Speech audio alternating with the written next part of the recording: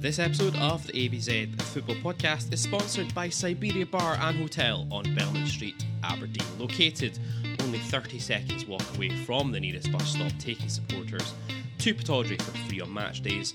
Siberia Bar and Hotel is open 7 days a week, all year round, and get fired in with our exclusive discounts. Head to the bar and quote the phrase ABZ Pod, that's ABZ Pod, for a £3 pint of Foster's, £4 for a pint of Moretti or dark fruits, or £5 for a pint of fierce or a daiquiri any day of the week, including match days. Come on, you Reds. Oh, red slight of foot there.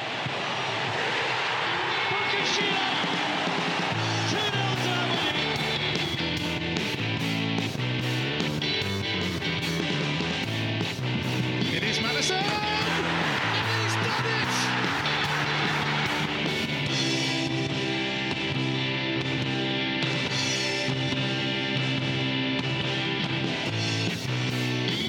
Hello and welcome along everyone to episode 151 of the ABZ Football Podcast live, and I'm Gary Scott, and despite the official Football Monitoring Board going missing, we've got our very own AFC MB here tonight, formed by Gavin J. Baxter and Mark Simpson. Gents, how's it going? Yeah, alright.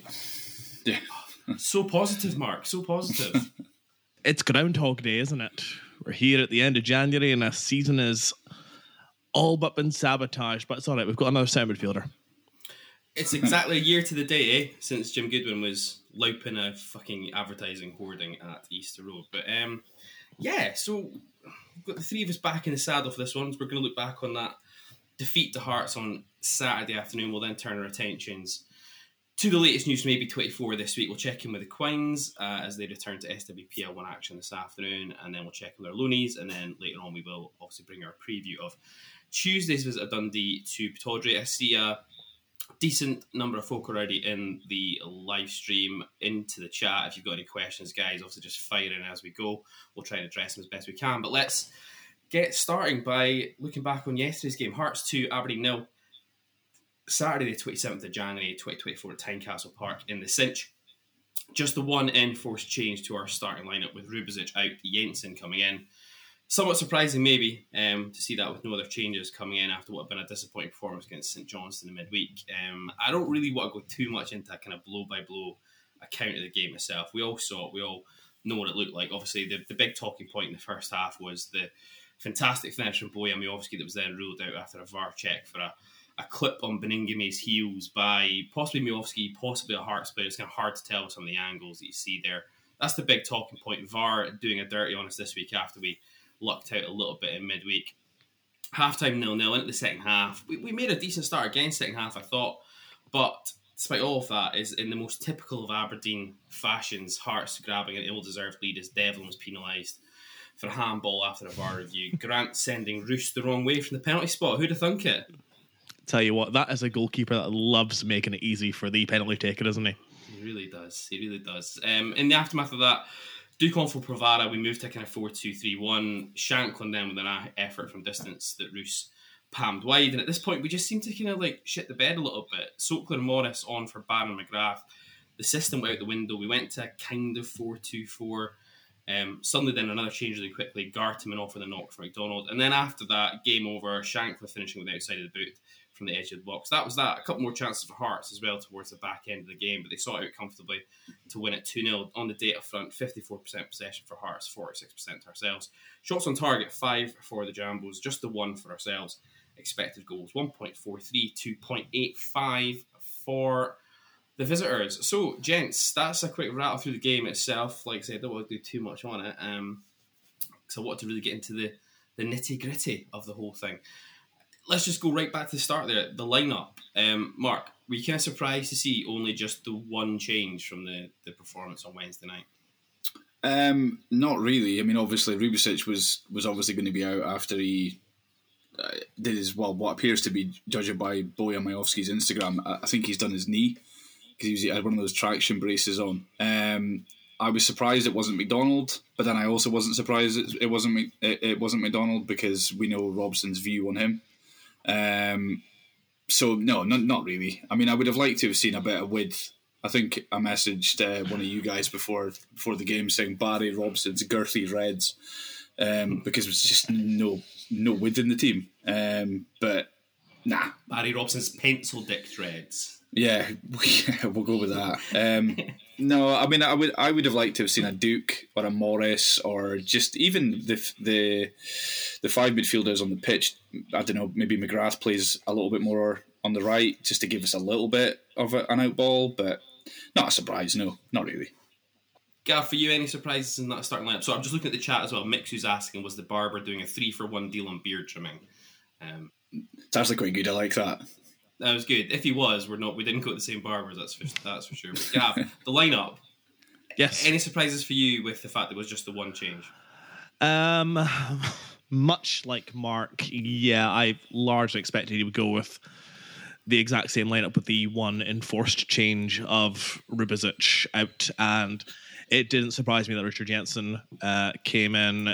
The only thing that surprised me is that when Gartman went off, that he didn't just ship Nicky Devlin to centre back and put Jack Milne to right wing back instead, because that seems to be seems so adverse to putting Angus McDonald in this team, no matter what. I think that'll be the next change, given that Gartman went off injured. Otherwise, no, I'm not surprised he didn't go with a more attacking selection. I think he was always going to go with a team that would be, in theory, solid, provide that kind of defensive coverage that we saw in the European games especially, and I guess try and pose a bit of a threat. Given his stubbornness, no, not in the least bit surprised. Neither of you surprised perhaps with the personnel, but we surprised by the setup. Because I actually was. I was convinced we were going to see a return to the back three yesterday.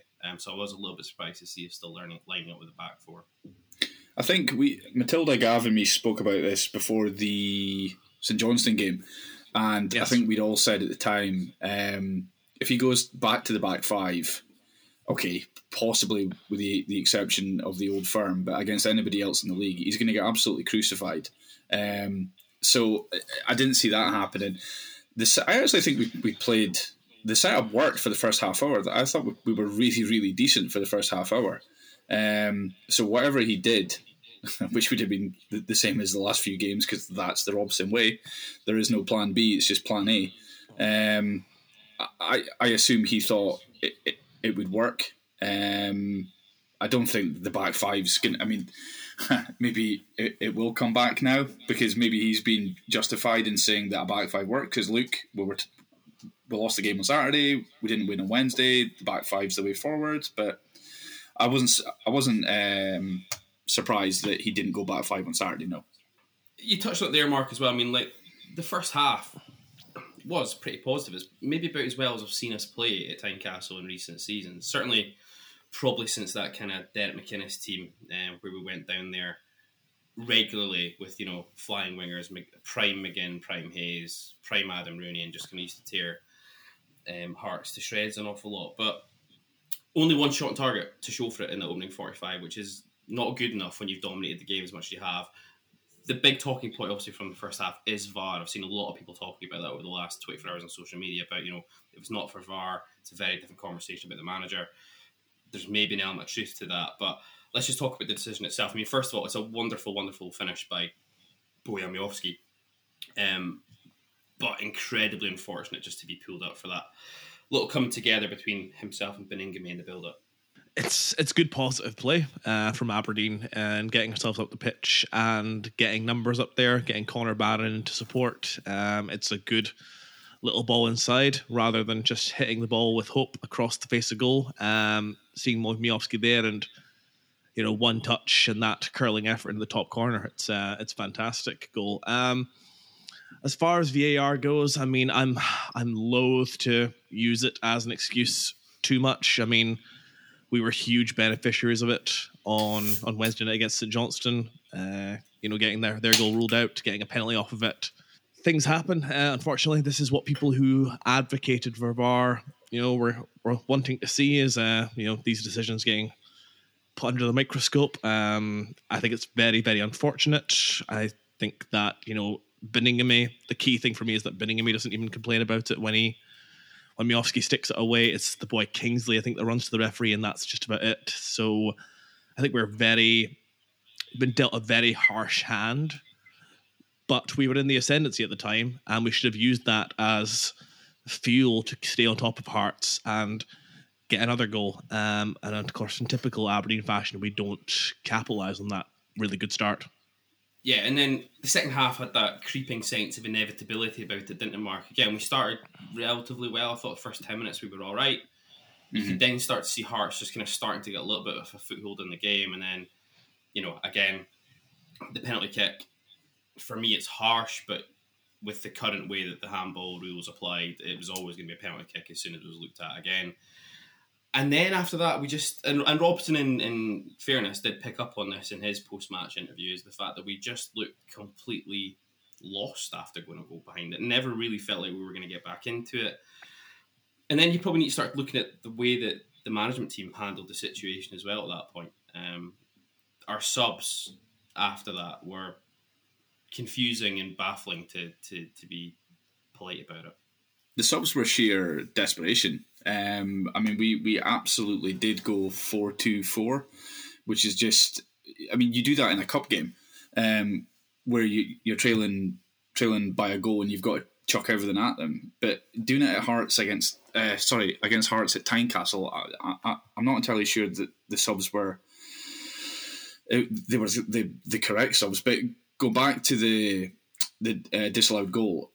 If you watch the replay from behind, Majowski's stride isn't broken at any point. So how has he clipped the player and he's not sort of stumbled or fallen forward a little bit?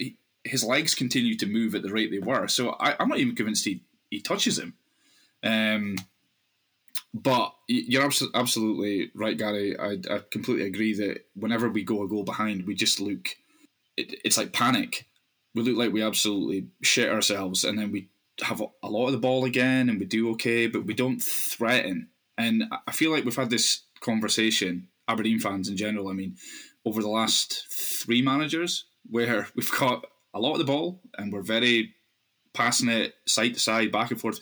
We never really do anything with it. The final product's atrocious.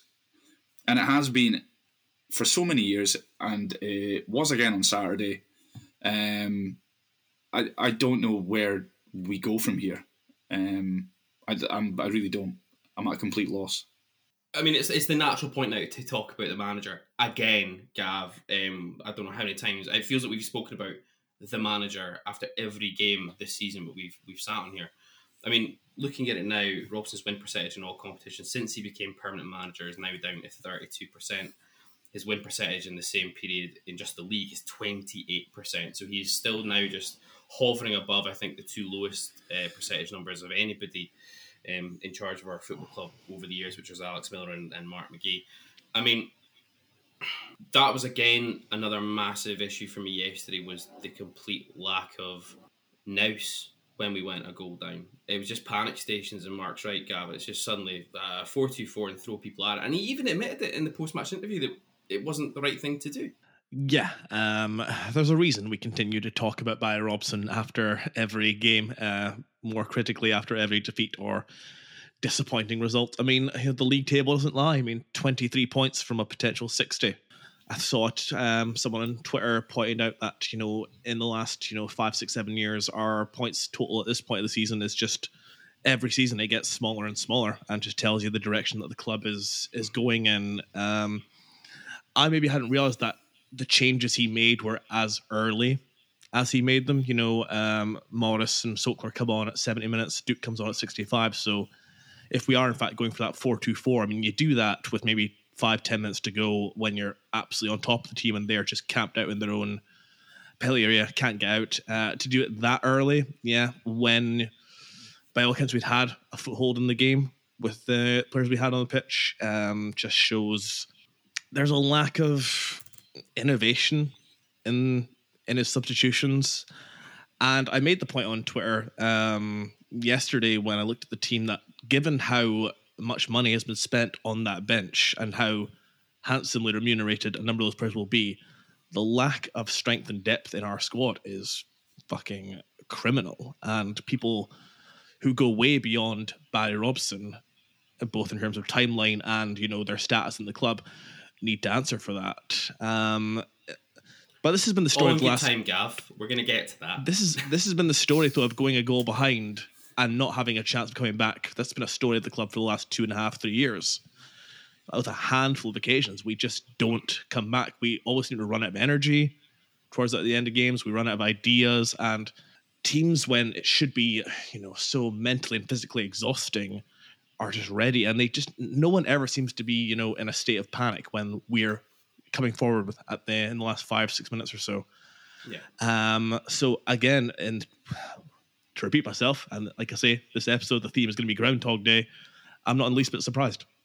The thing that really baffled me about the decision-making yesterday after we went a goal down was the fact that we completely dominated the central midfield area all game.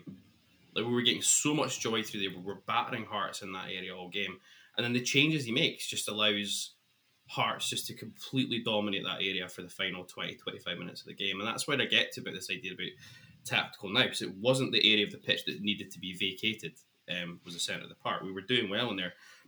Which brings me to a different question. I posed it last night on Twitter. We've seen on a number of occasions now already this season Barry Robson making tactical errors, in-game decisions that you would maybe expect a rookie manager to make. He's learning on the trade, that we know that, learning on the job. But that was the entire point of Steve Agnew being brought in, wasn't it? Was to avoid these types of errors and avoid our rookie manager making these types of mistakes. I mean, right now, and I feel that this whole episode is now going to go down a much wider view than just Barry Robson. But what's Steve Agnew bringing to the table at this moment in time to justify his salary? I don't really understand. Steve Agnew, and I would dare say, Peter Leven has. We've not seen much in the way of an improvement in the coaching of our team since he's come in. Since Liam Fox left. Maybe Liam Fox was the brains behind the operation this whole time. Who knows? I've said it before, maybe. Yeah, I mean, you just got to look back. I mean, Steve Agnew is obviously a very, very experienced coach at a number of clubs in England, but you look at his work in general. He's been a number 2 to Steve Bruce for the bulk of his time being an assistant coach, or been working away at Middlesbrough with varying degrees of success. And I'm being generous in the use of the word varying. I think success is doing a lot of heavy lifting as well there, Gav. It's that thing, though. Like, we were all quite excited. Like, in reality, like, going back in time, we were excited when he made the decision to stay, because it felt like it was going to be a critical part of Robson. It was a critical part of the success of last year, and going forward, it would do well. We all called for Glass, for Goodwin to have experienced assistants, and they neglected to have one. So for Robson to have it felt like another piece of the puzzle that was in place for him to go on and be successful. But once again, when we're in the shit, it's been commented that it's Craig Sampson that seems to be more influential in terms of what goes on. If you look at the bench, whenever we bring on a sub, it's always Sampson who's speaking to the sub about where to go. And Agnew's kind of standing behind Robson, usually with a hat on and one of those snood things over his nose, doing absolutely fuck all. So I'm with you, Gary. I don't understand what he does. And from what I understood, he was meant to be the experienced person to help guide Robson, set up the team in a way that is going to beat the team that we're playing, and thus far it seems to be revert to type with every game. Okay, it didn't work last game, but we'll do it again for the next game. And there's never a change, and there's never any thought or imagination to any of this. So I think he does absolutely fuck all. Well, the reality is that the Steve Bruce teams that he would have worked with, generally speaking, were set up in theory to be difficult to play against, difficult to score against.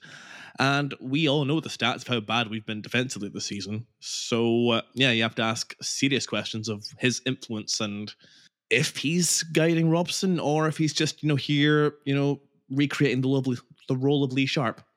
So last night, I mean, social media and Twitter is never necessarily the best barometer of these things.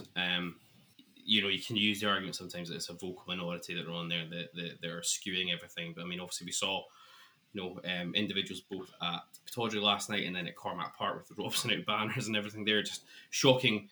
There was no Rey Mysterio mask involved on it, which is a disgrace from an AFC heritage perspective. But And again, this afternoon, I think Liam McLeod was on BBC Sports, and the understanding there is that the board don't feel that they need to do anything with Robson at this moment in time, that his position is safe. You know, they look at results like the Frankfurt game and the Hearts game at home. That backs up what we'd heard cup final weekend, where a senior member at the club was basically saying that there was a lot of bewilderment at the club about why the fans were miffed. So I don't think anything's happening anytime soon, but I mean, I don't know. There are times where, and gents, you can correct me if I'm wrong, sometimes you end up sitting in an echo chamber with these types of things, but it feels to me like the vast majority of the support, whether on social media or not, are behind the process, that the idea that Robson's time is up and it needs to be addressed sooner rather than later.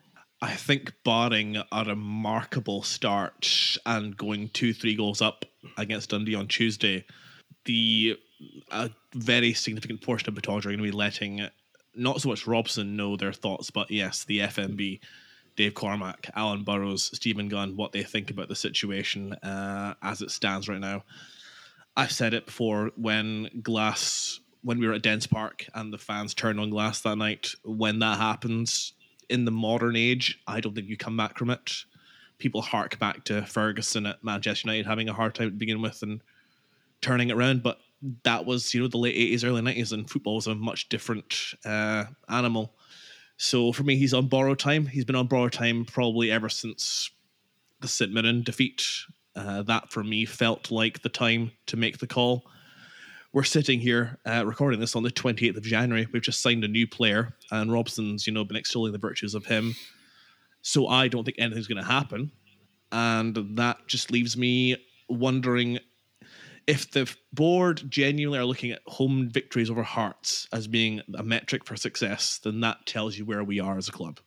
Yeah, the atmosphere on Tuesday night is going to be horrendous. It's going to be toxic. It's going to be horrible. And I think there's a lot of fans, including the ultras, who do play a big part in the atmosphere at Pittodrie, who are going to be taking the line of "fuck this, we need a change." I mean, we saw social media last night about what their thoughts are, and I think they'll provide a big part of this horrendous atmosphere.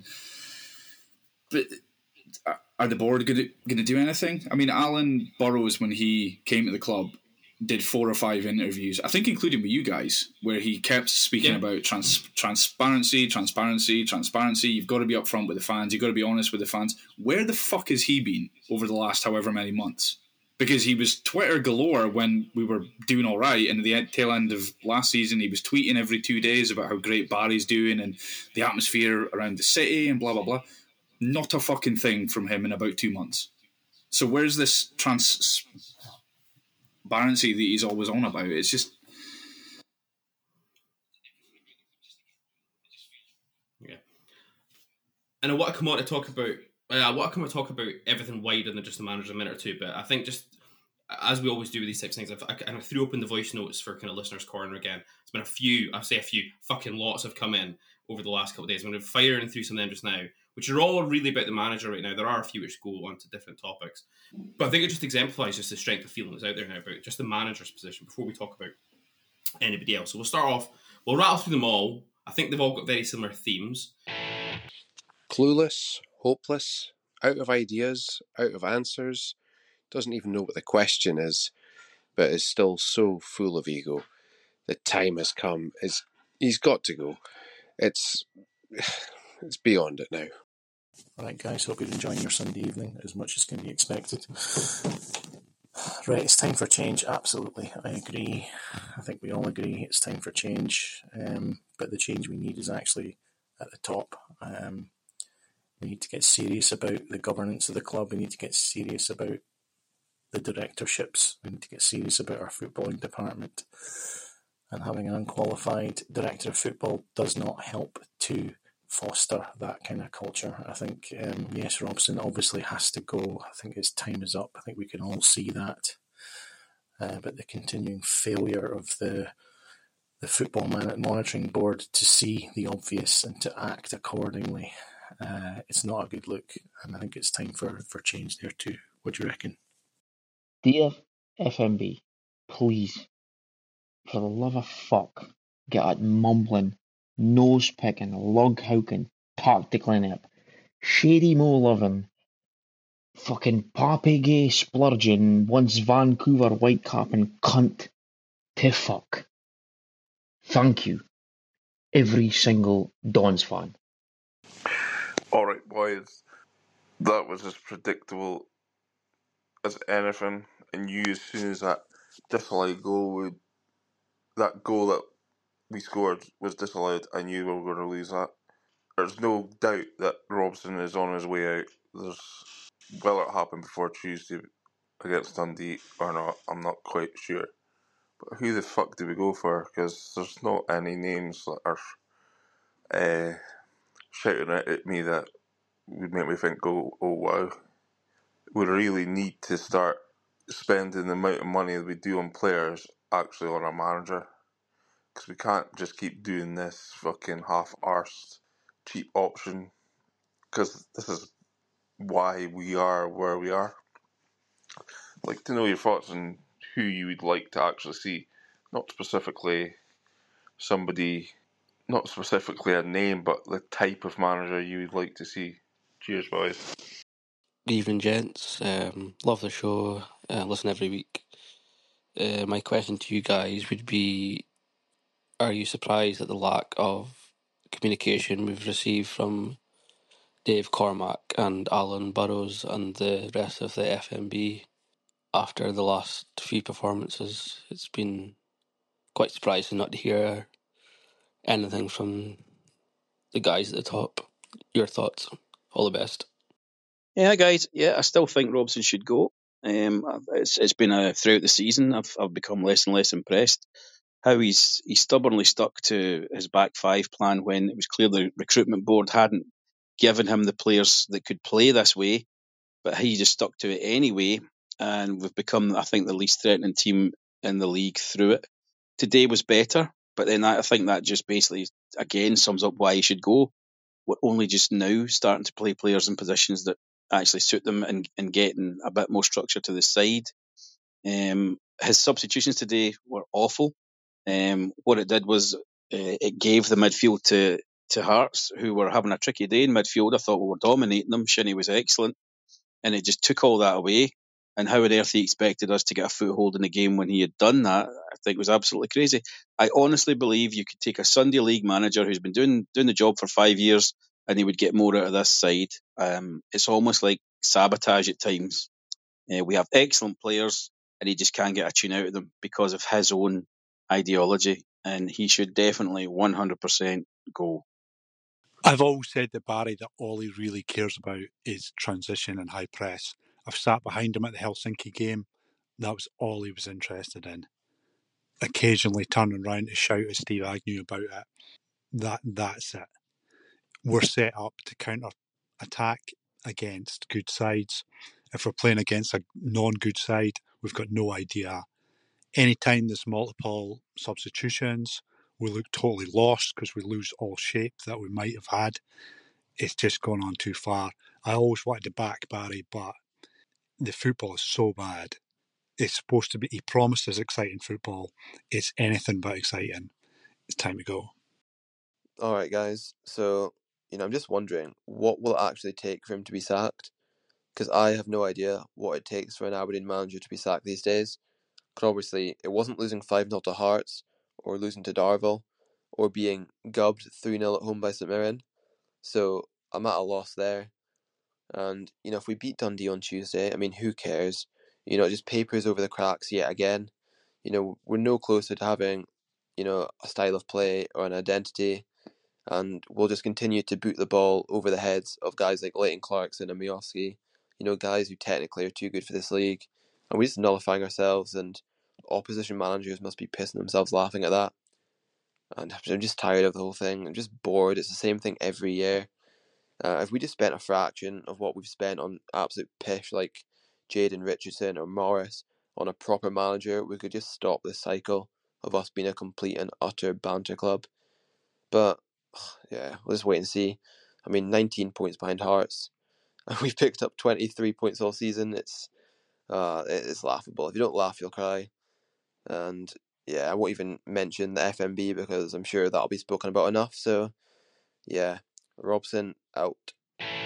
This is now just it feels to me this now with Robson's kind of now a symptom of what's going on at the club rather than it just necessarily being Robson's fault. This is the third manager in quick succession where we're having the same fucking conversation all over again. Let's look at the FMB. I mean, the FMB, it's been a figure of fun for a while now, purely because of how preposterous the whole fucking idea of it was. But let's just go back and look at it again. You've got, on the FMB, you've got Milne, Stephen Gunn, Dave Cormack, and Willie Garner. Now, of the four of them, Garner's the only one who's any actual footballing experience, and with the best will in the world, hasn't been involved in any sort of top level football since 1986. Now, I know that it looks like Willie's kind of gone off and blocked some prominent Twitter users over the last week, and this isn't a personal attack, as you point out, it's just laying out the facts. Stuart Milne, a failed managerial appointment after failed managerial appointment in his time as chairman of the club. Most people around the club will talk really highly about Stuart as an individual. You've seen that in a number of the kind of ex-player, ex-staff interviews we've done over the years. Again, no criticism of him on a personal level, but he doesn't have the track record to really sit on a board of people that are monitoring fucking football. And the director of football, he's now been in situ for 3 seasons. It's 3 failed managers in that time. Any semblance of our philosophy has been ripped up every time we've recruited a new manager. I mean, any club that is serious about running this type of structure doesn't rip the philosophy up each time you change manager, and doesn't procrastinate over these key decisions because they're meant to have a succession plan in place for when the shit hits the fan. And we clearly don't. I think it's extremely, what's the term? Giving a lot of good faith to suggest there is a football monitoring board. There are 3 faces on this board, and there's one person who calls the shots. Let's be honest about that. Well, I'm going to come on to that in a second as well, but carry on. You know what? I mean, you go back to 3 seasons ago or 3 years ago when we made the call to get rid of McInnes and not let a manager run the entire football club head to toe as McInnes did for so many years.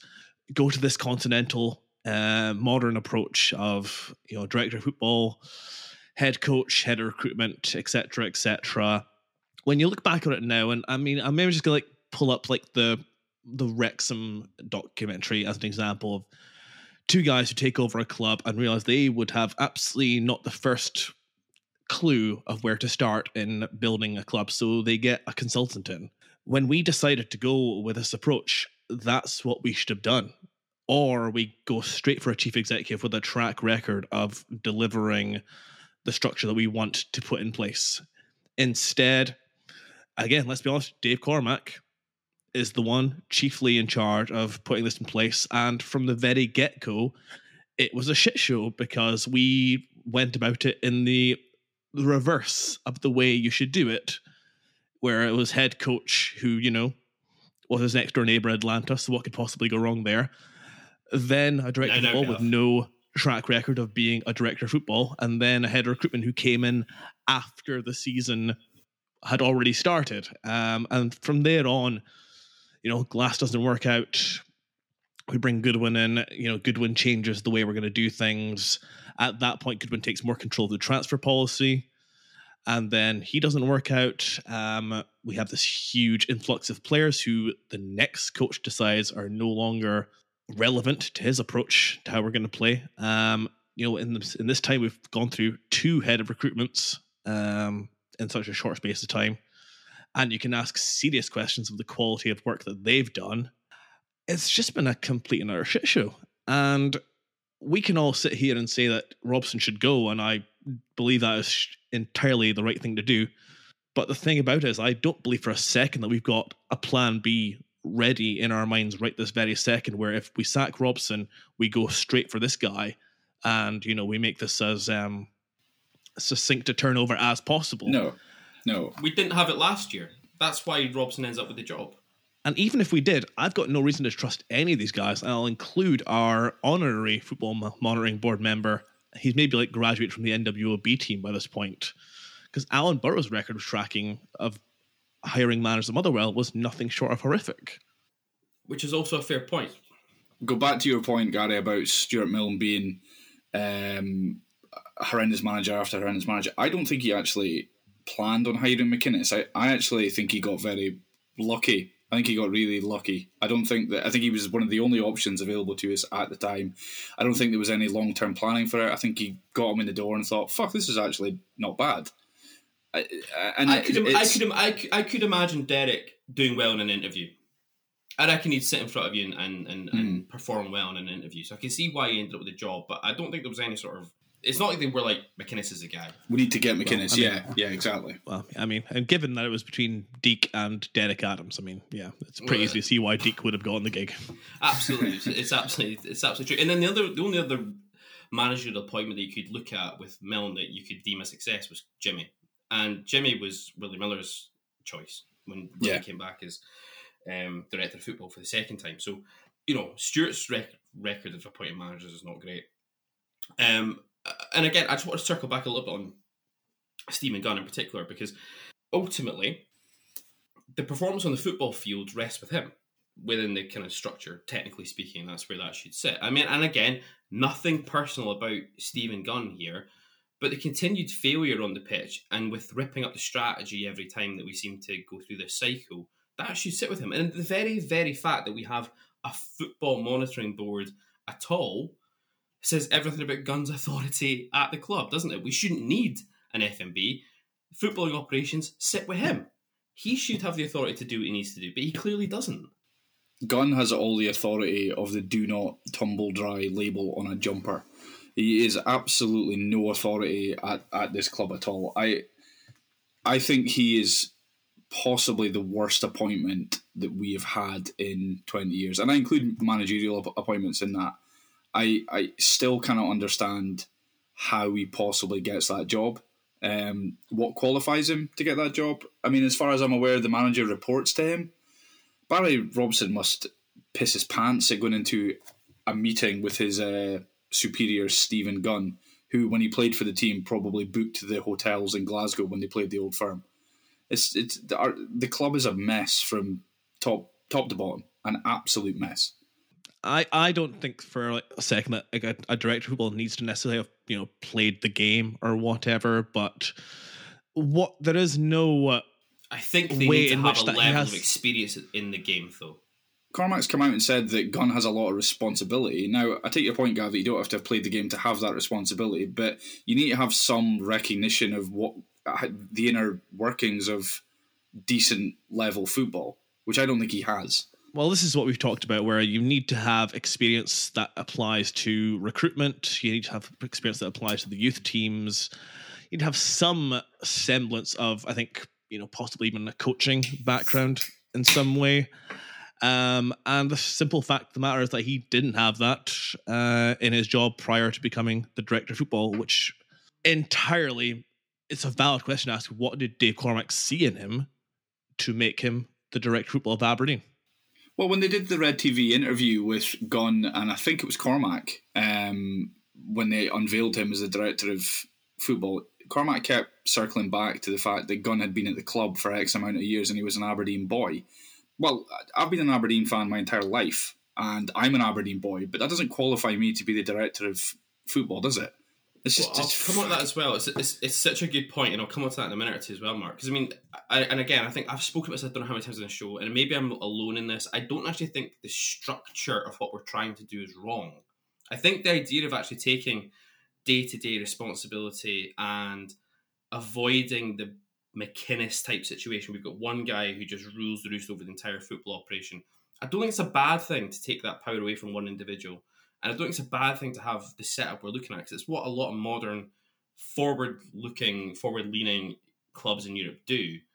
It's just that we don't have the right people in the fucking seats. That much is clear, and we don't allow the people in the seats to have the autonomy to deliver their fucking job properly. Because we all know what's happening here. There's one guy sitting over the whole fucking thing who's calling the shots. Yep. Yeah, I mean that's exactly what's happening. Stephen Gunn was an easy appointment for Dave Cormack because he will do exactly as Dave Cormack tells him to do without any pushback, which is exactly what Cormack wants, let's be honest. I don't fault the guy for the investment he's made in the club, but I think I fault him on pretty much everything else. Hirings. Gunn was put in that job because Cormac would ask him to do something and he wouldn't hesitate in saying yes. Because it goes back again to this bit from me around, how many people at our club, especially in really senior positions, have actual aspirations to be at the top level of the game in their roles? Or is all of this just a little bit cushy to be at Aberdeen? They get their director's box seats every week. They get a jaunt to wherever they go every now and again. Is the heads of recruitment seem to be doing all right? Because they all fuck off. Is it just... Yeah, is it all just a bit too... Is it all just a bit too cushy, a wee bit too cosy for everybody? Like, I remember talking with somebody before about how, yes, we all like the idea about having like local Aberdeen loons and Aberdeen fans in the roles and stuff, and we like that. But at the same time, there are times where I would rather have complete fucking outsiders come into the club who've got no ties to the club, who've got no, emotional bonds to the club from that perspective, and they just want to get a fucking job done and get it done well. We're a painfully nice club.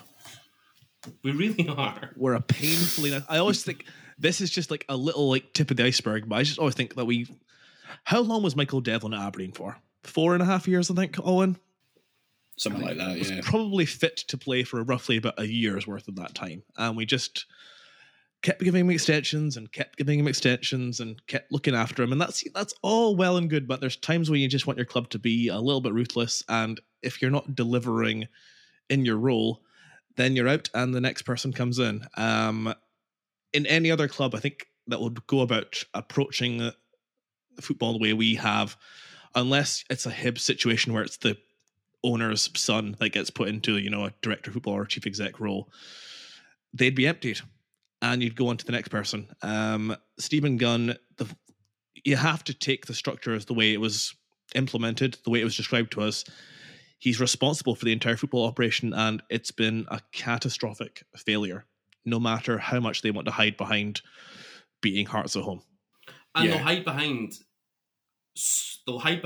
a couple of successes in the transfer market.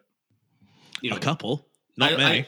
I like the new model. I like the model of what we're trying to do in terms of trying to find young players in markets we don't operate in normally, or other clubs aren't operating in properly, who've got the resale value, and we work with it. And if we end up having them for a couple of years and then we have to spin them, okay, fine. That's the way we do it. I'd rather do that than be signing fucking League 2 journeymen every week who then leave 2 years later after seeing their contract out, having played 6 games for us in the entire time they've been here, and it's just been a complete waste of fucking time for everybody concerned. I don't mind the idea of this, and you're going to get some misses, and you're probably going to get more misses than you get hits as well, more than likely. But at the moment, I'm now looking at the kind of recruitment that's gone on in the last year now, or the last 6-7 months, and I'm not seeing this, even just the 1 or 2 gems that we saw at least last season. So it's like, how do we repeat this? How have we got really lucky the first year we tried to implement it, and then we're really fucking struggling? I don't know. I mean, as a fan, it was quite exciting when we were signing all these unknown players from all these far-flung places. I mean, I think there was a point at the beginning of the season where we were all saying Barry Robson's Balkan Reds when we signed Salkler and Rubicic, and that's very exciting. However, Gary, you're right. You're going to get more misses than you do hits. We've had quite a few misses of late, especially this season. And was that... The successes of last season's signings, was that due to the head of recruitment who then fucked off and who identified them? I mean, identified Majowski, identified Duke, Ramadani, these guys who actually came in and made a difference to the team. And then the head of recruitment left. And then we were kind of in that limbo period again where we didn't have one. Yeah. And then we've got this new guy who, would he have been responsible for the summer window?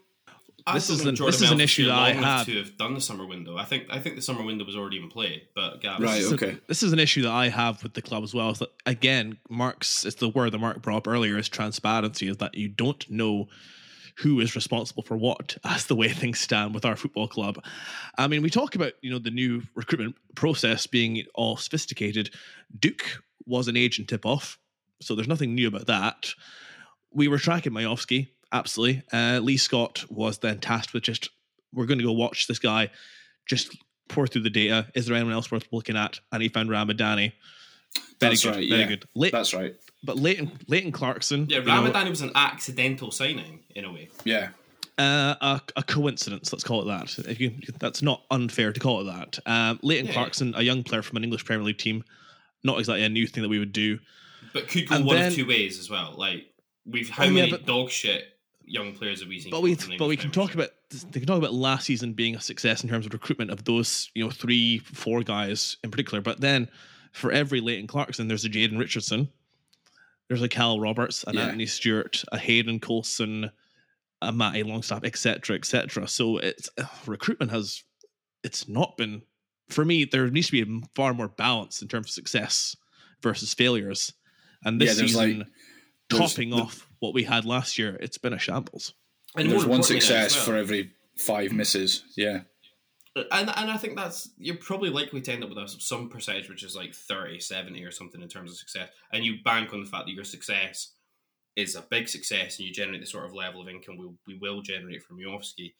Obviously a lot of hope about Duke, but as Regano, presumably his first name is O, in the chat has just pointed out that, a big example of the pitfall of the strategy is someone like Duke, because we had an amazing season off of him last year, but with the way he's being utilised at this moment in time, we're going to struggle to sell him for anywhere near the cash we probably thought we were going to. And on top of that, there's still a huge level of dubiety around what we're due Benfica back in exchange off of any Duke sale as well, potentially going forward. Well, if the rumour and innuendo is correct, and it is in fact 50% that Benfica are entitled to, then his resale value is just going to decline the longer his contract goes on for. I think he's going to stay for January. I can't see him leaving now. So then we're talking the summer, a year left on his contract. Not had the greatest of seasons by any stretch of the imagination. So, it's one of those ones where it's just like, this happens with Aberdeen quite a lot, where we just don't strike when the iron's hot when it comes to selling players. That's a historic thing. There you go. Out of the players that you would assume they've brought in to try and sell on, and I understand that business model, and I think although it pains the fans, I guess, it probably does work from a business point of view, and it continues to keep the club in profit. Majowski's been unbelievable, obviously. I mean, we'll sell him for decent money in the summer, I would imagine.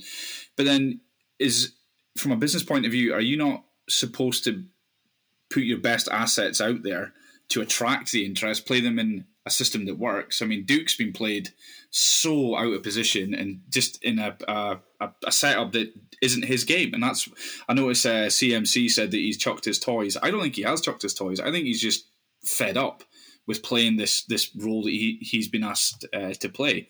And then Rubicic would have been another one I would have assumed that we would have tried to have sold on. And he's not hitting the mark at all.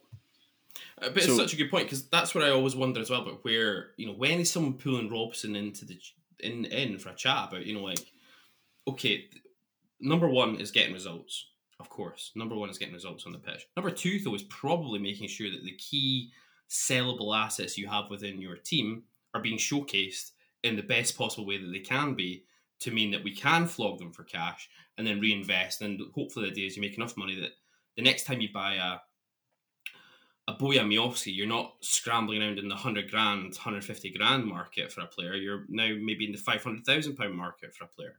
And so you've got a better chance of success. I say that. I mean, I know we paid nearly $500,000 for Pape Habib Gay, but the point still stands. Although Mixu makes a good point in the chat as well, that ironically, despite us being excited and preferring all the foreign signings, most of our best signings of the last 10 years, potentially like Rooney, McGinn, Hayes, Devlin, etc., have all come actually from within Scotland, which is also a good point in the sense that any recruitment philosophy of this has to be balanced, because there's always a benefit to looking in your league domestically, who's actually performing well and who can you pick up from the, in inverted commas, lesser teams.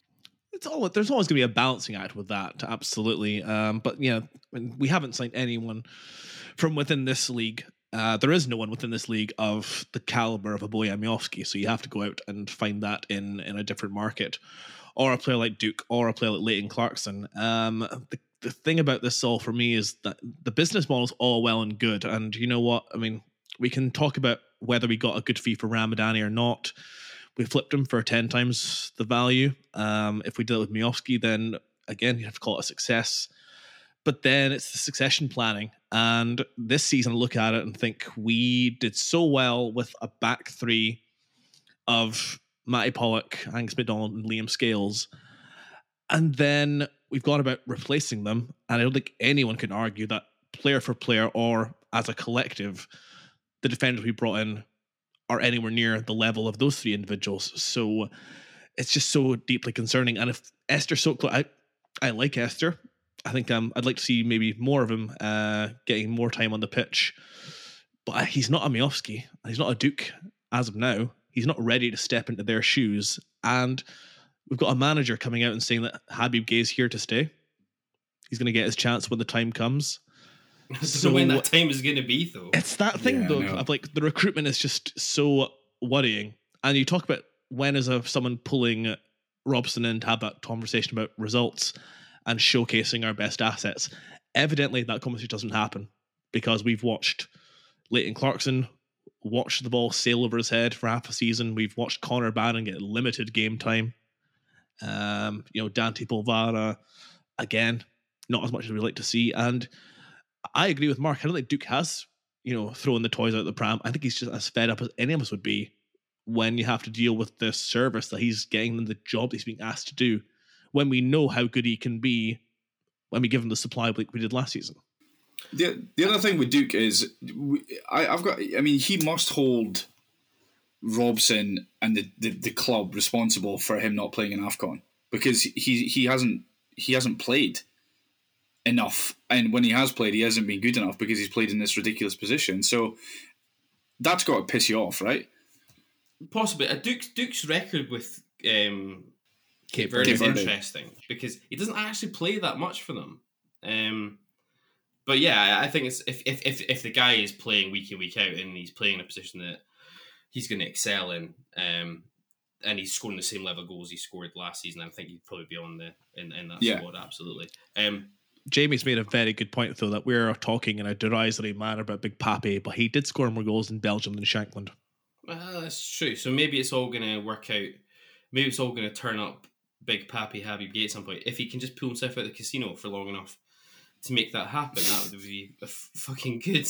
I'm just going to throw out there. Just a suggestion. But it does get me back to, again, it's the wider discussion we'll have tonight about the football club as a whole. Because there are times where I look at the club as a whole and I go, are they actually trying to run a football club in a professional manner? Or are we just kind of pretending to try and do it?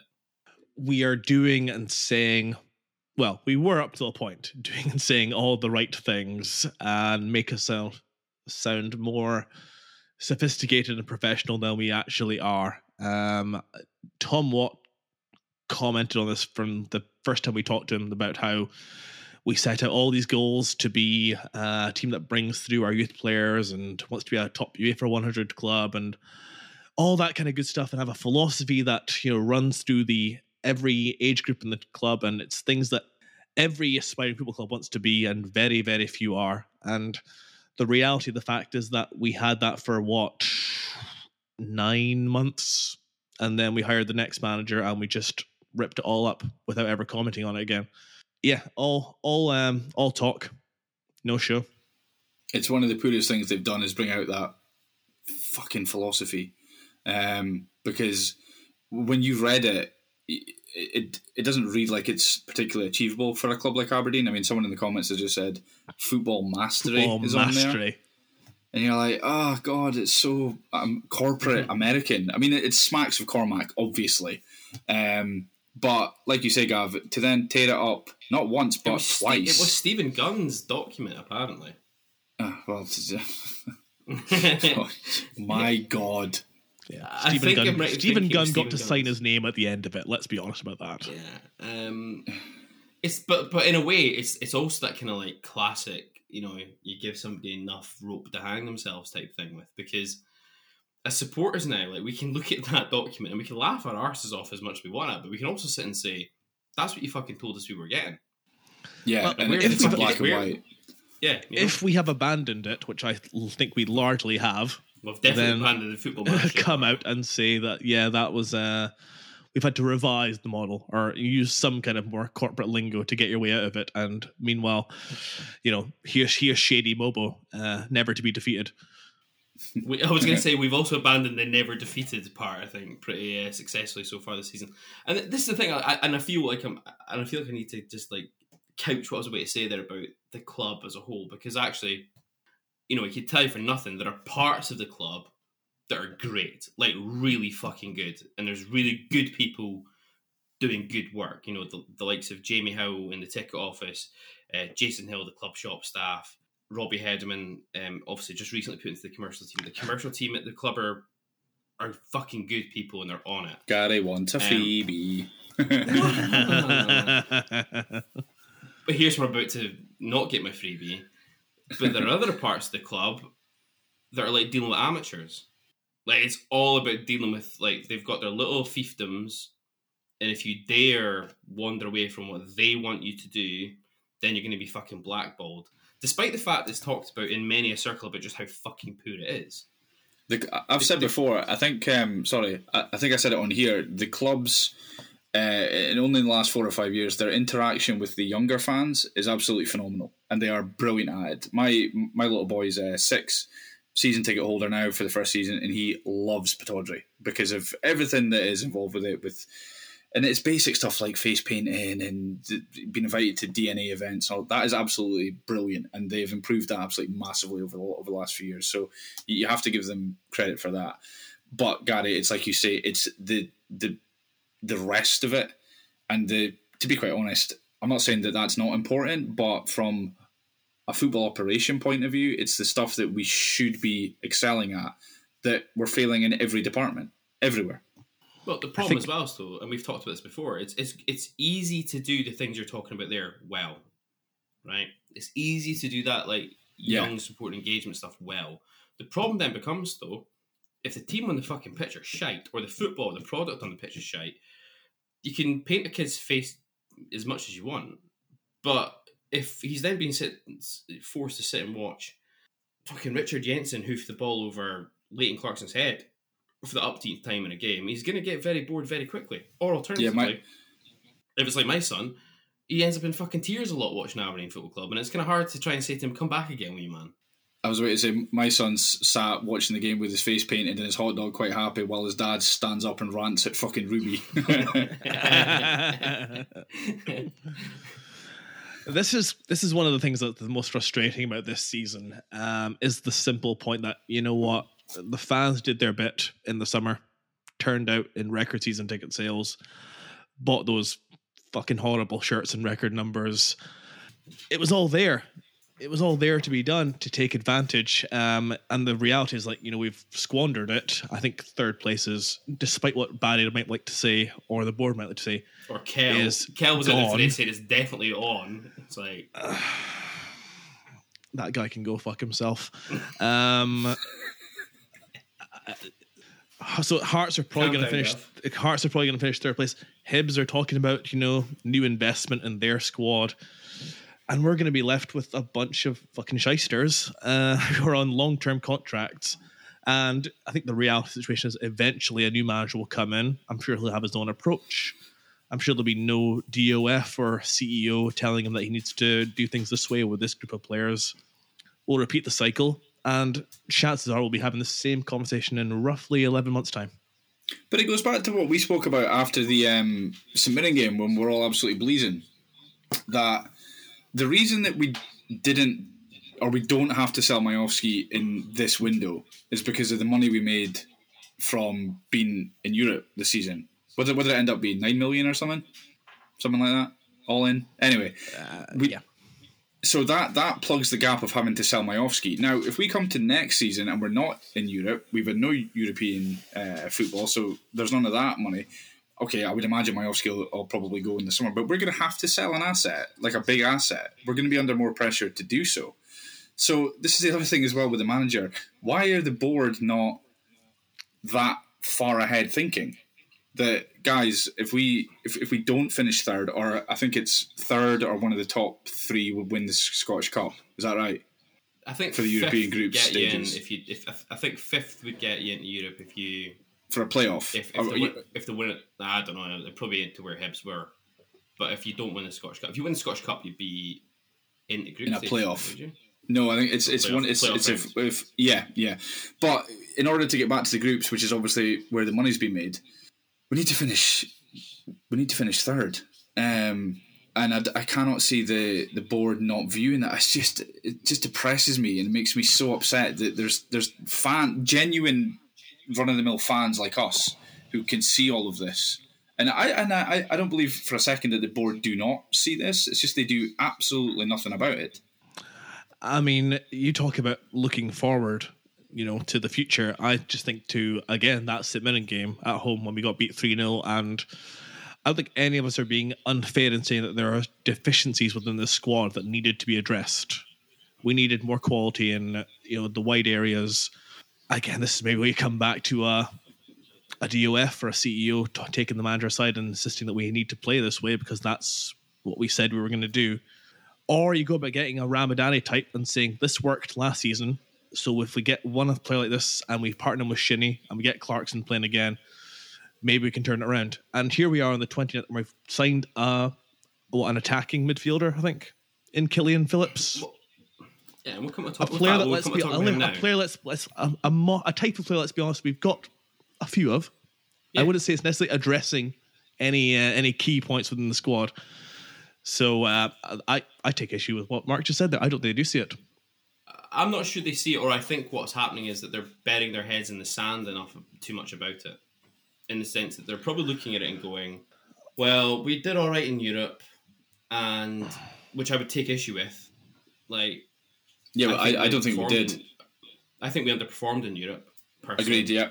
Yeah, I think so too. I think if Robson, I mean, fucking hell, again, if Robson doesn't make those changes at home against PAOK, you win that game a little bit more savvy, and you beat Helsinki at least once, and then you're there. You're through. So I agree with you. I don't think we did. I think we played okay in most of the games, but we could have done better, I think. They'll look at, you got to a League Cup final and say that's a tick in the box, despite the fact we then turned up to said final and just did fucking nothing of note in it. And they'll say, well, if he goes on a run, you can still finish fourth because third's gone. Like we'll all admit our third's gone.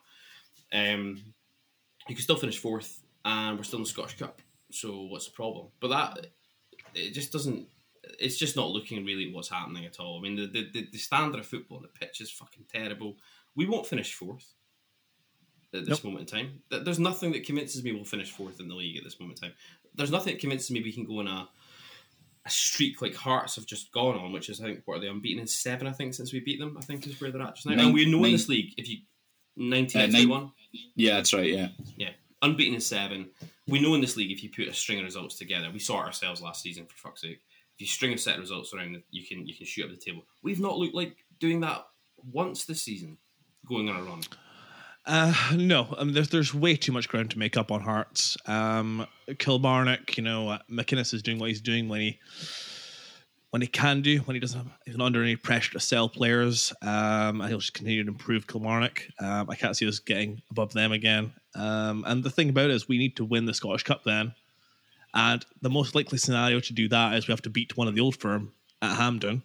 And we saw what happened in November when we came up against a less than brilliant Rangers team. So there's little to take any faith in that's going to happen.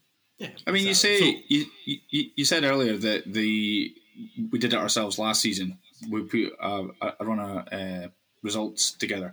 If you think back, none of the football we played was particularly pretty. It was gritty and it was aggressive and functional, I think would probably be the word for it. None of it was particularly pretty, but we don't have that this season.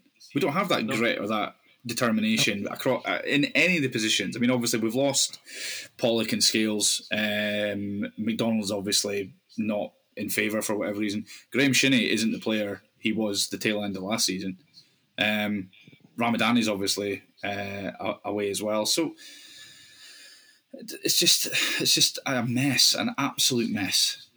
I mean, we spoke about it during the window last season about the fact that I remember I said it anyway, that I was interested to see what Robson would do this season, because I'd felt that we'd got ourselves into third and it became difficult for the board not to give him the job at that point, although I think that's down to the fact that they weren't prepared properly.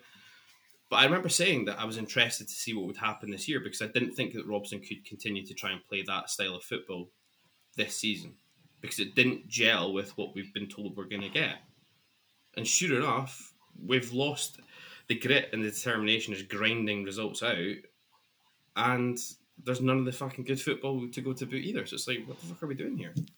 These are all things like McCrory and Ramadani leaving. I feel we must have known well in advance of the summer. I mean, McCrory happened pretty much as soon as the season ended, and the rumour and innuendo about Ramadani was there for most of the summer. And I feel that we gambled.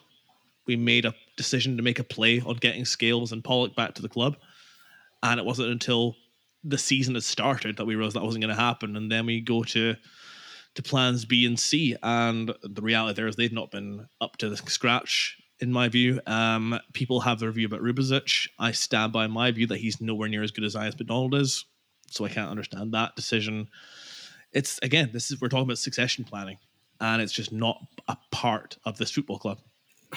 Let's be honest, it rolls on another week. It rolls on for at least one more game, at least Tuesday night against Dundee. We'll talk about it in a minute or two. We all know, though, this is inevitable where this is going to end up. It is, but I don't feel at any point this season that he's going to lose his job, unless it gets to the point where we're in the playoff. Yeah. If it reaches that point with a couple of heavy defeats, a la Goodwin, it may go that way. But I do not see this board sacking him, because, Gary, as you said earlier on, they've probably had benchmarks of targets that they wanted Robson to meet. Be decent in Europe, a good run in the League Cup, and apparently beat Hearts at home. We've done all those things. So from the board's point of view, he's probably meeting his targets, which sounds absolutely ridiculous. But they're not going to sack him. I just do not see it happening, unless, as I say, we're flirting with the playoffs. And the atmosphere at Pittodrie, and probably more so on the road, because of the numbers that the Aberdeen fans travelling, is just going to get worse and worse and worse. It's going to be horrendous. Well, this is the thing, is it? You can see already what's going to happen. We'll win on Tuesday night. That'll allow us to stumble forward for another week or two. Then we play the two Glasgow teams. We're probably not expected to take anything from those, so nothing will happen off those two. And then I don't know who we play after that. I can't remember. Motherwell, maybe? Motherwell on the Wednesday. We'll beat Motherwell at home. We'll stumble again for another couple of weeks. And this is how we'll probably progress till the end of the season. And then fuck knows what happens at that point. Gav, I don't know if you were ready to say something there, and then we'll move on a wee bit. I was just going to comment that we do have two extremely difficult games following Dundee, where, if we take, let's not forget, we got pumped for 6 at Celtic Park early in the season, so there's nothing to say that couldn't happen again, even at Pittodrie, even at Ibrox. We've probably been spared at this point by the fact that the league is still pretty fucking rubbish. Hibs are 6th with 26 points. So they're somehow, the top 6 is still somehow within reach. And, I think Libby, it's safe to say, are gone. I don't see Ross County improving massively under Derek Adams as long as he's there. So I can't see us. I think Graham said it before, that we've got good enough players that regardless of the management, we'll just pick up results here and there. Miofsky will save us, Leighton Clarkson, Connor Barron, etc., will win us points on their own. So I think he'll be here till the summer, and even if he lasts that long, I think they'll give him another summer to rebuild. Okay, let's move on. We made a signing finally today, the 28th of January. Irish midfielder Killian Phillips coming in on loan until the end of the season. No obligation or option to buy, as had been rumoured earlier in the week. He's been on loan at Wycombe Wanderers in League One so far this season, and we all know how it worked out for us last time we took a player from Wycombe Wanderers. 30 games, 2 goals in all competitions. He's got 3 caps under 21 level for Ireland. Appears to be more of an attacking midfielder. He's been deployed off the flanks. as well as up front, 6'2", decent size, good engine on him, able to get up and down the park well, good dribbling ability. If you can, go and check out Vic T's Twitter analysis of him. I tend to agree with his analysis as well. I can see him being deployed in the area that Polvara is going to, or has been taking up. So on the right-hand side of that kind of midfield five. And that will also lead to the question as to where Polvara goes. Now, this is the weird thing, boys. I mean, on paper, he looks like a decent acquisition, but it doesn't really feel like it's the area of the park that needs any sort of urgent addressing. It's the least. It's the area of the park that we least need to recruit anybody in, especially a central position. I would love to be excited by this, but I'm not, because it's the wrong position to go and recruit a player in. A young Premiership player, is that what we need right now when we've got an abundance of young midfielders who are contracted to the club?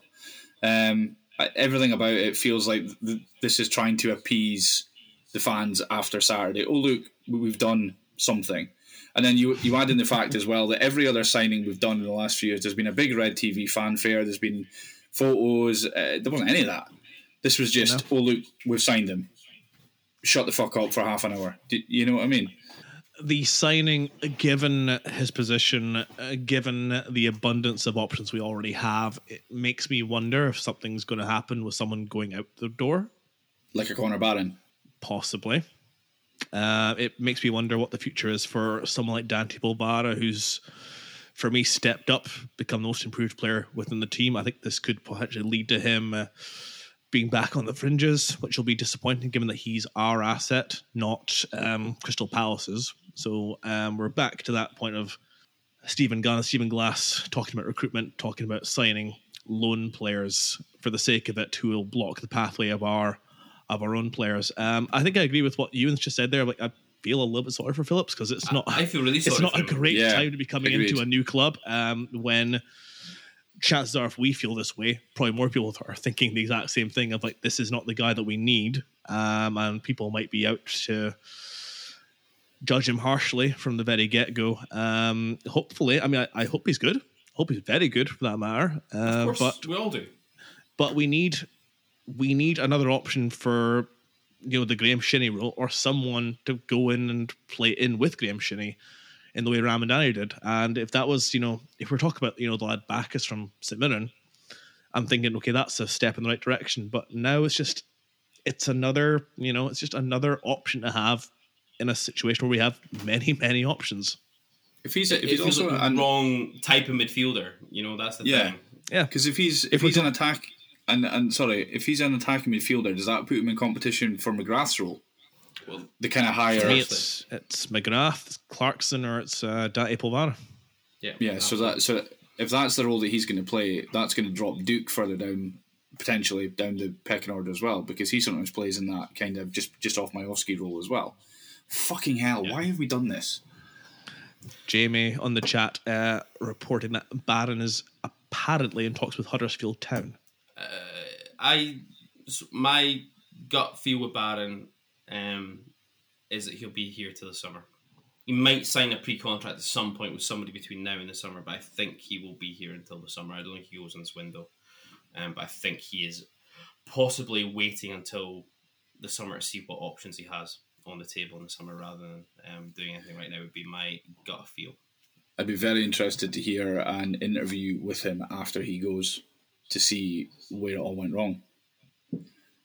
Indeed, with the offer, I mean. So that's Killian Phillips. I feel fucking sorry for the guy. I mean, talk about, you know, when you sign for a new club, I presume you go onto the new club's Twitter page to see what the reaction is to the fans of you signing there, and he's just had like fucking hundreds and hundreds of fucking tweets there, which are basically, why have we signed him? Sack Robson. Robson, get to fuck. Hope you enjoy the ball flying over your head. You must be like, fucking hell, what am I doing? The good thing is, he does appear as though he's going to get it right up a certain section of the Scottish footballing institutions as well, based on his track record at Wycombe Wanderers on Remembrance Sunday, if you want to go just check that out. So, you know, who knows, maybe a benefit in there anyway, if nothing else. We also saw this week Vicente Bajauin departing on loan to Ersta Divisa outfit Emmen until the end of the season. Presumably, we've been hawking the fuck out of this around every club in Holland. Somebody's finally bitten. Surprising a little bit, it's just a straightforward loan until the end of the season. No obligation or option to buy, as happened last season at this time when Excelsior took him. I don't want to talk about Bajauin too much because I think we spoke about it last week with Graham. Bajauin's the kind of player at this moment in time who feels like he gets better every time he doesn't play. But for a team who's been screaming out for just something a little bit different, a little bit of width, whatever this season, it probably says a lot that he's just not been given that opportunity at all. He's not had a look in, has he? I'm 100% nowhere near the level that Graham is as far as the Vicente Bajauin fan club. But for every time that Shadon Morris plays from my football team, I'll feel sorry for anyone within our squad who doesn't get a chance. And that's all I'll say about that. When's his contract up? I think Vicente's got 2 more years. He's got 2 more years. God, he's here at the summer 2 years for him. We signed him on a 4.5-year deal. Fucking I'm not no one's going to buy surprised. him. No one's going to buy him. I'm not surprised it's just a loan because any team looking at him will have zero track record over the last, year, 18 months to go off of. So they'll need to know what he's up to, what his fitness is like, what he's got in his tank, because there's little in the way of video footage to say anything beyond some Aberdeen social media from last pre-season. Naturally as well, clubs will ask the question about why he's not playing. Yeah, absolutely. I do enjoy the fact that the club photographer seems to be trolling either the board or Barry Robson himself by when there's photos of the Dons training. Bajauin's usually in the photos. It's like, oh yeah, he's still here. Fucking hell. I mean, we've heard anecdotally from enough people about it that Vinny's problem is his willingness to knuckle down and take things seriously. But fucking hell, I don't know. It's just like with the Bajauin thing now. It's at a point where you're just like, just release him. Yeah, just let him go. Yep. This is wasting our time. It's wasting his time. It's a fucking mess. Just let it go. To an extent, I feel that way about 1 or 2 more people within our squad. Angus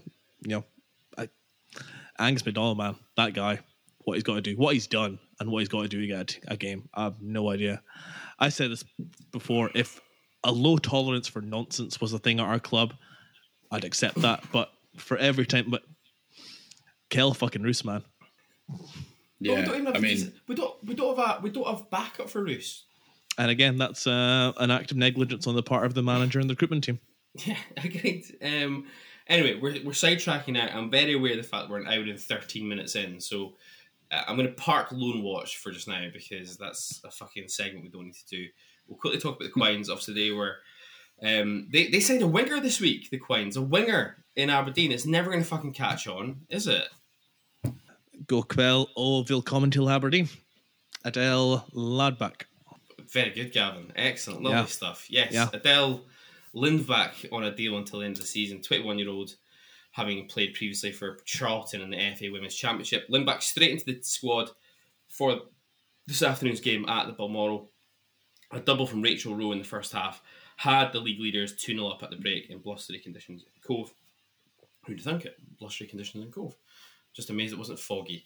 The Dons with a bright start to the second half. Bailey Hutchison having the deficit within moments of the restart. She latched on to an error by Sevco goalkeeper Fife before sliding home her 15th goal of the season. A combative second half. Chances at both ends. Curry with a couple of big saves for Aberdeen. Dons couldn't quite manage to find the equaliser, though it did finish 2-1, which still, Gav, we've talked about a lot with the women's team. Rangers are probably going to win the league. I think this season they're far and away at the moment clear at the top of SWPL1. Full-time outfit, obviously. Clint Lancaster after the game as well was talking about the fact that the girls hadn't really had an awful lot of time to be on the training pitch. Maybe he got his post-match interview notes from Barry Robson, possibly, because of the weather in the last few weeks. It's a tough ask for the Quines today, but a 2-1 result was actually a fairly respectable outcome in the end.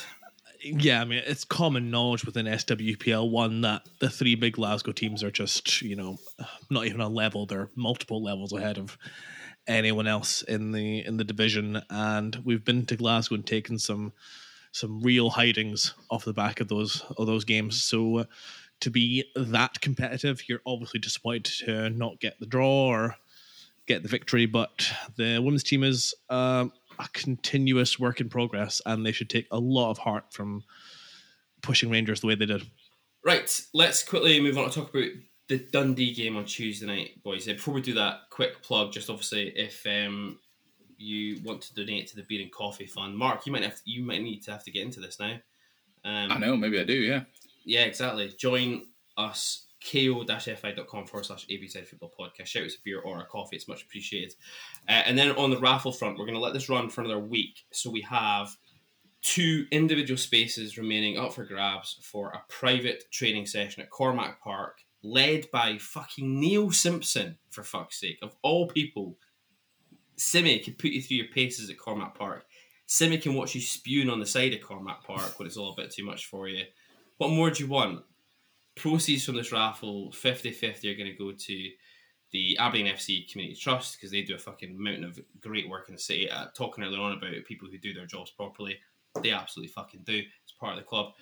50% to them, 50% to the Gothenburg Greats Legacy Fund. If you want to enter, and even if you're a bit shit scared about Simi putting you through your paces, just maybe put in the donation anyway. All the money's going to go to good causes.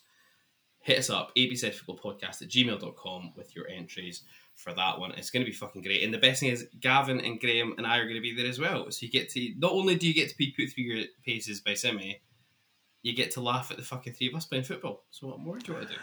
And if you don't want to take the place yourself, you can obviously put in the donation. I assume you can just, nominate a friend, or even maybe give some happy games from training time. Maybe, if you want. Who knows? If you do, abzfootballpodcast@gmail.com, £10 an entry, proceeds 50-50 to AFC Community Trust, and then obviously to the Gothenburg Greats Legacy Fund. Let's move on quickly now. Sorry, that could actually be a training session with the current caretaker manager of Aberdeen once Barry Robson gets sacked. Oh, the prize is something worth like way more off the bat. CMC, sidetrack, but do you guys want that filmed? Yes, please. Yes, if we could do that, that'd be amazing. Hit us up on the email address, CMC. That would be fucking great stuff if we could do that. Player cam on the go. Player cam on the go for you 3. spew cam. Yeah. Right, let's talk about Tuesday night quickly then. So Tony Docherty's Dundee visit Pittodrie on Tuesday evening for the first meeting between the sides this season. At the third time of asking, this one is the rearranged game from October, which I think fell foul of Storm Babbitt, if I remember correctly. Dundee commit this one fresh off their 4-1 hammering of Livingston on Saturday afternoon. That's right, Gav, for life. The Dark Blues are sitting 7th in the table, 2 points ahead of ourselves. They've had an impressive return back to the top flight after being what you can only describe as being, well, they are, or have been for the last few seasons, the Scotland's determinative yo-yo club, up and down like, well, maybe I won't go down that far. Well done, taking over the mantle from Hearts. Well done. Well, no, indeed, well done, lads. The sides have faced each other 109 times in the league at Pittodrie. The Dons with a healthy home advantage over the years. 162, drawn 31, lost just 16. Aberdeen with a win percentage of 56.8%. Indeed, Dundee's last win at Pittodrie. Mark, can you think when this is? Gav's already seen it because he can read it. No, I honestly can't remember. No. Okay. Dundee's last win at Pittodrie was all the way back in 2004. It's a 20-year anniversary. Maybe they'll be doing a DVD for it this season. A 2-1 win for the Dens Park outfit that day. There was the final day of the season, goals from Milne, and then an injury time winner from former Dons alumni Stevie Lovell, which took the points back to the City Discovery. And listen to this starting lineup. I mean, just wait to hear this for Aberdeen. A real who's who. Ryan Essen in goals, Scott Morrison, Murray McCulloch. Murray McCulloch used to play against us at 5s at goals while he was still fucking playing for Aberdeen back in the day. Kevin Suter, Andy Considine, Marcus Heikkinen, Richard Foster, Paul Sheeran, Lee Hines, John Stewart, and Chris Clark were the starting lineup. David Donald, Brian Prunty, and Stephen Tarditi came off the bench. This was Andy Considine's debut for the first team. This sounds like a team that Aberdeen would put up for a Fraserburgh testimonial or something. But no, what a they played. shambles of a team. Although I'm now thinking, did that come off the back of? Was that a couple of days after we won at Parkhead with a similar lineup? Don't think so. That was It a must little. be. I think that was a no, because that was the split.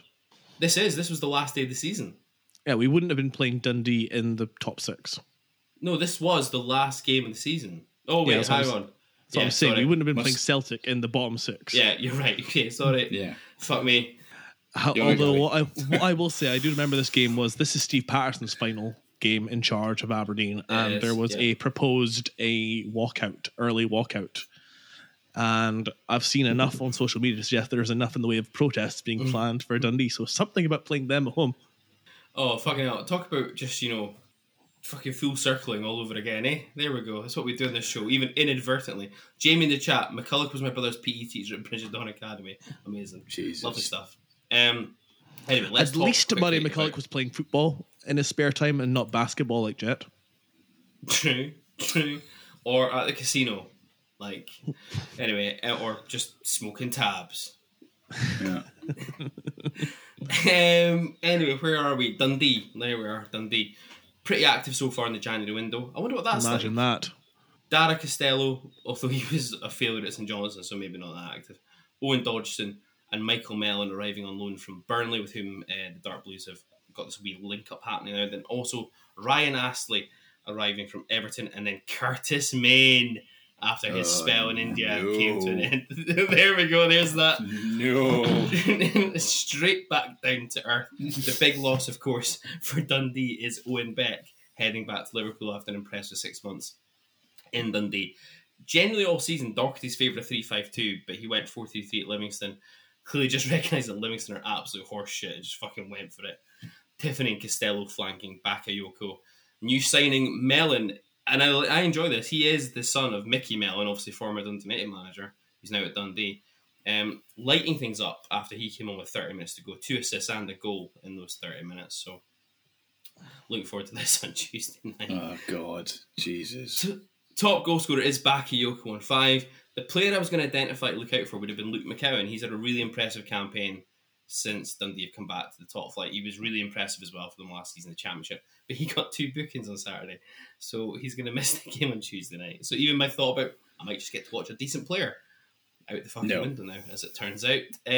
Dundee, 6 wins, 7 draws, 7 defeats from their 20 league games so far. Scored 28, conceded 32. Away from home, 3 wins, 4 draws, 4 defeats. That's the 4th best away record in the division. 28 goals scored in the league. That's the 4th best in the league, averaging 1.4 goals per game, which is the 3rd highest. Defensively, 32 conceded is the joint 4th worst. Guess who they're tied with? You Reds. The idea. That's exactly it. One of the more direct outfits in the league. They're absolutely happy enough to sit in, hit on the counter. They'll try and make the most of the wide areas. Outside of St Johnstone, they are the least. They're the team who are least likely to press you in possession in the division.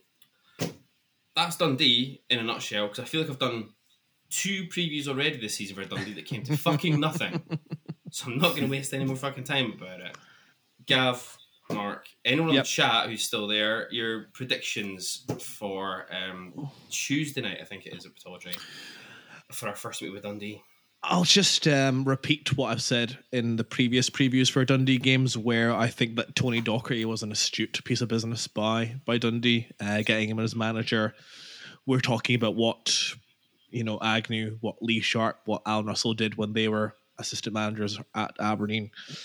You could tell that McInnes and Docherty was a partnership, and that was a big part of the success that they had here. Success they've had at Kilmarnock, and to think outside the box and go for him, I think Dundee have done very, very well. And you can see, 7th place in the league feels to me that I think they're going to be pretty safe come the end of the season, and that's a huge success for them, given that they've been up and down as much as they have in the last few years. They've got some good players. They might be missing the boy McCowan, but the guy Cameron that plays for them is also the one that I like. They've got some experienced players in the likes of Joe Shaughnessy and Trevor Carson. We can laugh as much as we want about Curtis Main, and we know how poor he was at Aberdeen, but he, generally speaking, seems to do pretty well against us. So I'm not looking forward to him coming on, and we'll see if it's McDonald or Jensen or Devlin, or maybe we'll give Jack Milne his centre back debut against Curtis, and we'll see what happens. Difficult game, very difficult, lemon difficult.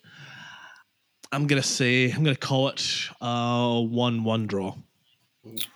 1-1. Well, I noticed there in your preview, Gary, that you said that they exploit the wide areas. Now, as we've already said, we are girthless. We have absolutely no width. So this is going to be problematic for our usual midfield five of 5 central midfielders. So I have a very funny feeling that it's going to be extremely nervy. I think we'll do our usual. We'll have plenty of the ball for the first half hour or so, not do too much with it. And I've got a funny feeling we're going to get beat 1-0. I cannot see. I thought we would beat St Johnstone, and frankly, we should have lost that game. Had it not been for VAR, and I don't think we were very good. We were decent for the first half on Saturday, and we still lost that game. So I'm going to go 1-0 Dundee, Curtis Main, 78th minute. Oh, and just if that happens, how toxic is it going to get? So unless we score within the first, 15, 20 minutes? Seconds? Yeah.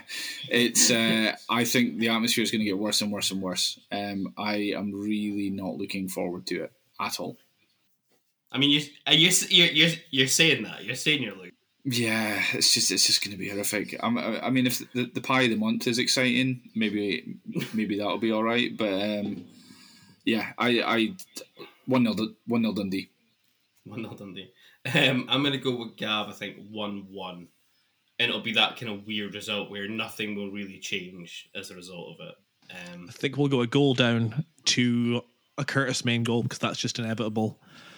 Miofsky will get one late on to save us, and then I think Jamie is it Jamie or Neil D, who I assume is not Neil Doncaster. Cormac will come out, breaks out, and say we all need to be patient before we ship a 9 to Celtic once again.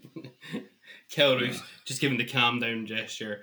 Oh, lovely stuff. If I hadn't mentioned it already, fuck that guy. Is Curtis Main going to score from a penalty kick, Gav? But he sends Kelrush the wrong way. It's a possibility. Yeah, I think it's a very good possibility. I think Trevor Carson would send Kelrush the wrong way. Just to piss all over Gav, Kelrush is going to save a penalty on Wednesday. And if that happens, Gavin's head will just explode.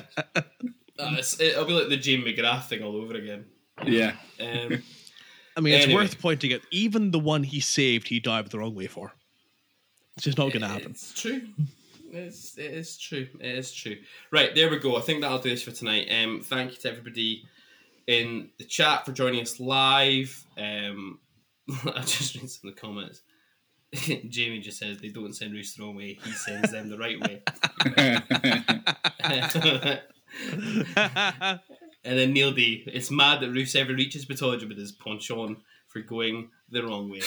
Indeed, I love it. There we go. That's a joyous way to finish things up. Thank you to everybody who's stayed with us for an hour and 30 minutes of beery chat about just the current fucking status of Aberdeen Football Club. Mark, great to have you back with us, mate. Really appreciate it. Thanks, guys. Good fun as always. Cheers. Indeed. That's going to wrap us up for this episode of the ABZ Football Podcast. Thanks for joining us. Please remember to like, subscribe, follow whatever you do in your podcast better choice. There's going to be a couple of episodes out this week because we're going to be really positive for once. And next out will be episode 152. This will make you feel old, where we look back. It's the 10-year anniversary on the 1st of February of the League Cup semi-final in 2014 against St Johnstone. So we're going to look back on that. We've got some cracking memories lined up from some people to come and have a wee chat about that with us for later in the week. So we'll do that, and then episode 153 will follow after that, which will be looking back at Dundee and then previewing who do we play next weekend? Celtic. I believe, yes. Celtic at Pittodrie live on Sky. That'll be fucking fun in games. There we go. Look forward to seeing you then. Stand for you, everyone.